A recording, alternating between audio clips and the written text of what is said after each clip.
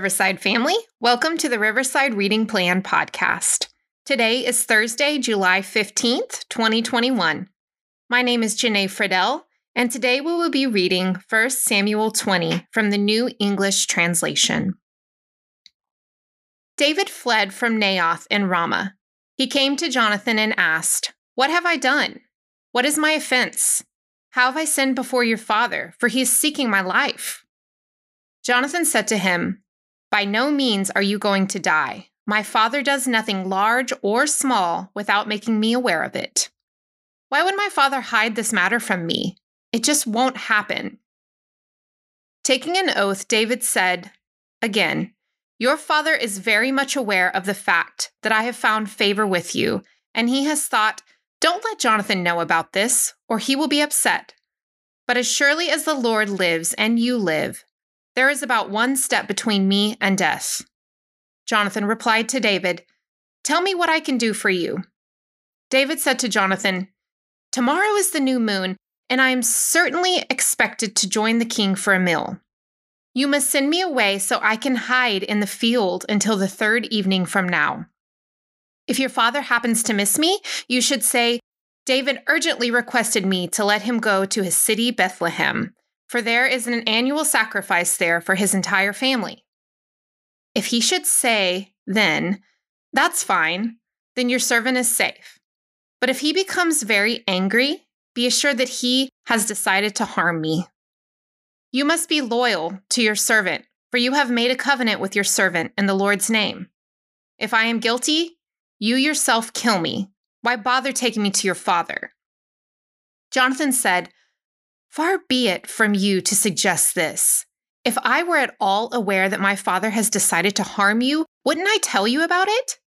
David said to Jonathan, "Who will tell me if your father answers you harshly?" Jonathan said to David, "Come on, let's go out to the field."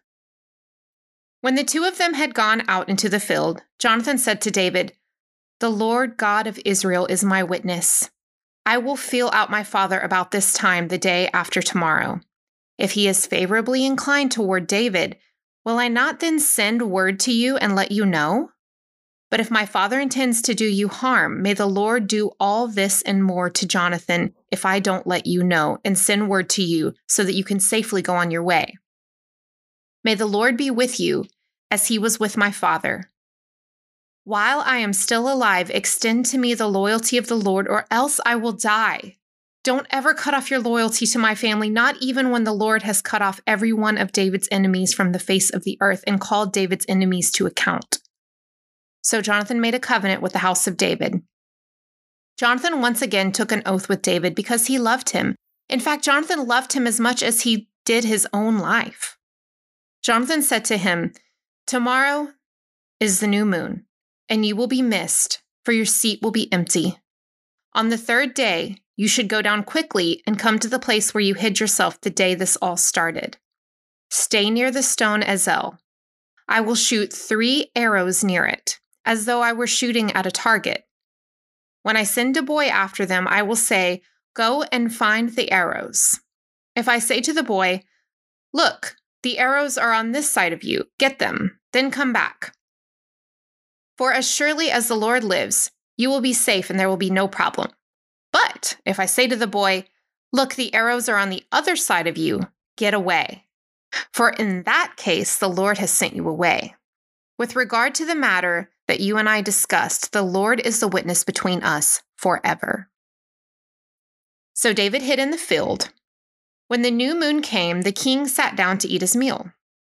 The king sat down in his usual place by the wall, with Jonathan opposite him and Abner at his side.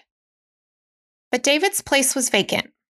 However, Saul said nothing about it that day, for he thought, "Something has happened to make him ceremonially unclean.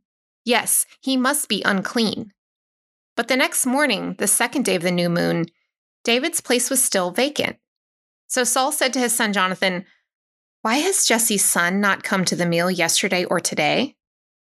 Jonathan replied to Saul, "David urgently requested that he be allowed to go to Bethlehem. He said, 'Permit me to go, for we are having a family sacrifice in the city, and my brother urged me to be there.' So now, if I have found favor with you, let me go to see my brothers. For that reason, he has not come to the king's table." Saul became angry with Jonathan and said to him, "You stupid traitor! Don't I realize that to your own disgrace and to the disgrace of your mother's nakedness, you have chosen the son of Jesse? For as long as this son of Jesse is alive on the earth, you and your kingdom will not be established. Now send some men and bring him to me, for he is as good as dead." Jonathan responded to his father Saul, "Why should he be put to death? What has he done?" Then Saul threw his spear at Jonathan in order to strike him down. So Jonathan was convinced that his father had decided to kill David.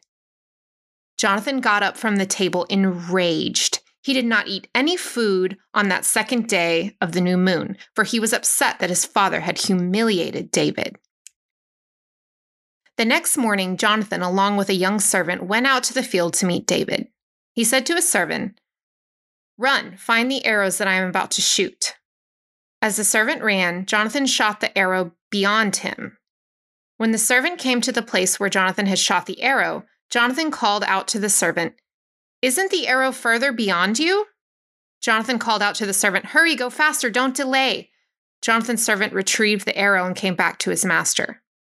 Now the servant did not understand any of this. Only Jonathan and David knew what was going on. Then Jonathan gave his equipment to the servant who was with him. He said to him, "Go, take these things back to the city." When the servant had left, David got up from beside the mound, knelt with his face to the ground, and bowed 3 times. Then they kissed each other, and they both wept, especially David.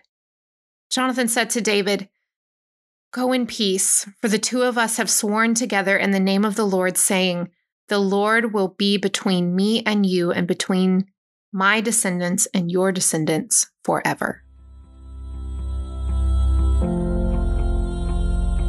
Thank you so much for joining us in God's Word today. We look forward to having you here with us again tomorrow.